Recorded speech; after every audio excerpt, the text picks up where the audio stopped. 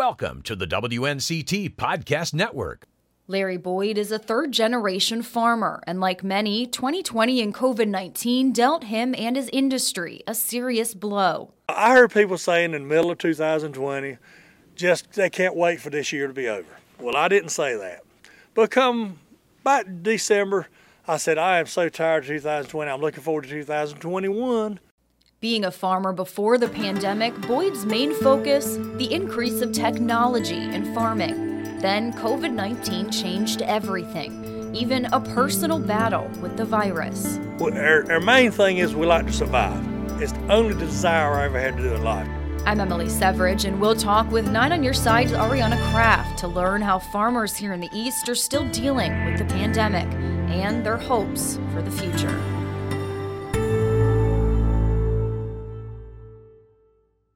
Hello, everyone, and welcome to the very first episode of The State of. This is a new segment we're doing here at WNCT to really highlight some of the areas in our communities that are being affected by this pandemic. So today we're starting off with our very first episode, and this edition is going to be The State of Farming. So we're being joined by Not On Your Side reporter Ariana Kraft here in the studio. Hello, hello. Hi. So good to have you. And this is something that you've really been working on for a very long time here. You know, this isn't something new. You've been doing these farm reports for quite some time. So first, talk to us about, how you got into doing these farm reports, why this is a passion of a topic for you. Yeah, definitely. I think once I really moved down to Greenville and really started to see the impact that agriculture and farming has on this area, I mean, it's very prevalent here. There are a lot of farmers, it's very generational. And before the pandemic even started, when I was doing some of these farm reports, I saw the farmers struggling with extreme weather and trade tariffs and so many other issues. So when the coronavirus pandemic started to happen, I, caught up with some farmers and talked a little bit about how it was impacting their business and their livelihood. And one of the things that I really noticed is it was just seemed like another thing that farmers had to kind of overcome. And what's interesting in this newest piece that I have done, I went and spoke with Larry Boyd. He's a farmer in eastern North Carolina, and he explained that, farming had to keep going. The pandemic put a lot of things on hold, but farming was not one of them, and they still had to go out and do their work. And it was an interesting perspective because a lot of day-to-day activity for a lot of businesses had to change and adapt to technology and social distancing. But farming, you already kind of are social distancing. You're on these farms and you're using tractors and all these technologies. And so what I gathered was that these farmers just kept on farming and their day-to-day hasn't really changed that much, but the world around them and the world that they interact with is what changes, and that is having secondary effects on them. Definitely. And so you spoke about Larry Boyd, one of the farmers that you spoke to for this report. So talk to us about, meeting these people first off, and specifically farmer Larry Boyd. What's it like meeting these farmers? What is the impression you get from these people? Yeah, it's definitely such a passion. This is a very hard livelihood, and there's so much work that goes into these farms. And, when I was there and visiting with Larry, he was explaining how, he's got nephews and his daughter is in operation. And it is very cool to see how they really keep it in the family. And, I got to meet his daughter, and she was feeding some of the cattle and animals. And you get to see the kind of work that is put into it. It's not easy. It's lifting heavy, feeds and, going out to the fields and feeding the animals, and there's so much that you have to take care of. And it's really cool from my perspective, not really knowing much about what it takes to farm and then seeing all of these things on the farm. And, it's something that is so important to him and his family. And he explained to me that this is the only desire he has ever had in his life. He grew up with, farming in his family. He's a third generation farmer. And that's the other thing. A lot of these farmers, they explained to me how you kind of have to be born into it to be in certain areas of farming. Of course, there are other niche areas that if you weren't born into farming, you can get into, but big operations, he was explaining, if you're not born into it, you don't have the acres of land or the experience or the network of people, because there definitely is a very big social aspect. And I think that is one of the things that the pandemic has put a stop on, is the interactions that farmers have with each other. And Larry was saying how he thinks that this has pulled them apart a little bit, because he was telling me how he would usually be at a farming equipment shows and things like that, events that have been canceled, and they can't network and get information on the latest technologies and maybe some other techniques other farmers are using. So the pandemic has definitely put a stop on some things, social aspects that I think farmers are really, like everyone else, yearning for and missing that social interaction.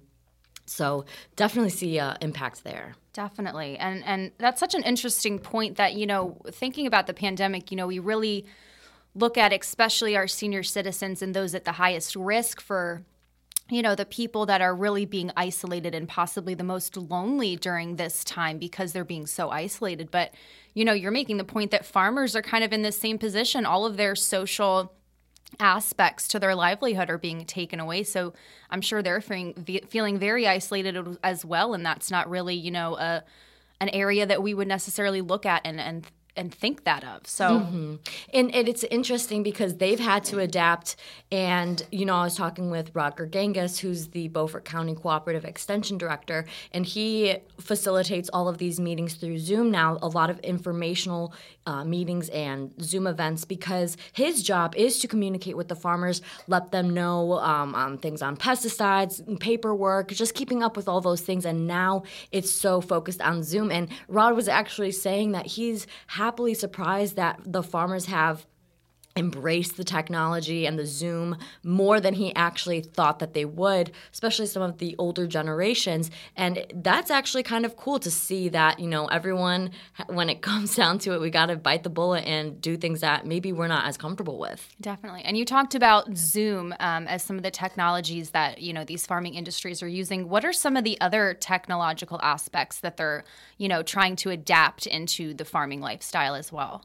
Well, one of the things he talked about was, I asked how the pandemic has impacted his operations, and he said, it hasn't really impacted that much, but technology is what has had a bigger impact than COVID has. And technology in the aspect of there are so many, I don't know all of the terms for some of these technologies that they use, some of the tractors and things like that, but basically with high-tech things, they're able to do a lot more work with a lot less labor. So he was explaining how the margin of farmers is kind of closing because there is this more technology. So, he was explaining 1% of the population does what maybe 50% of the population did at one point in farming. Wow, yeah.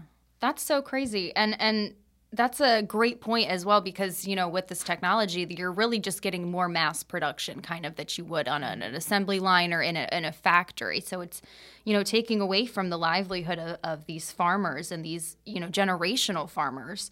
So, looking forward, you've spoken to multiple farmers, not just Larry Boyd from this one report. So what is kind of the overall thought process or the overall ideas that you get from them of what their hopes are for the future, what they want to do moving forward from the pandemic? Well, I think one thing that there is still a bit of a gap, and they're trying to bridge that gap of kind of letting, non-agricultural people and non-farmers realize where their food is coming from, because there's still misconceptions. You go to a grocery store, you pick out things off of the shelves, but you're not seeing the faces of the farmers that have provided that food for you. And I think that a lot of people could maybe learn more about the farmers in their community, especially here in Eastern North Carolina. Talk to them. Go out and visit, maybe socially distance or call them or something.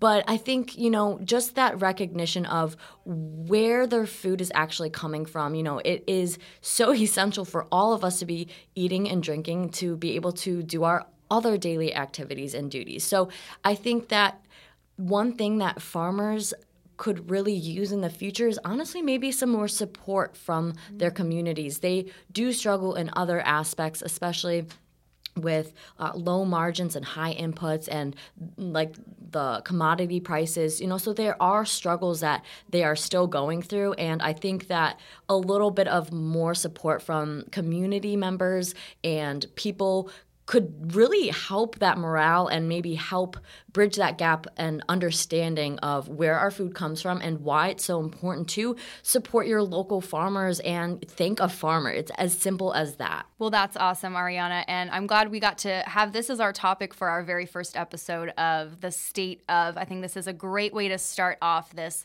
new podcast that we're doing to really highlight the different areas that are of concern and that we should really be watching and paying attention to throughout this pandemic. And like you said, supporting our farmers and really giving them that recognition that, we see you, you're struggling, but we see you and we support you and we're here for you. So thank you so much, Ariana, for joining us for this very first episode of The State of. You can always check out more episodes of The State of at WNCT.com under the Features tab and the WNCT Podcast Network, Spotify, Apple Podcast, or wherever you get your podcasts.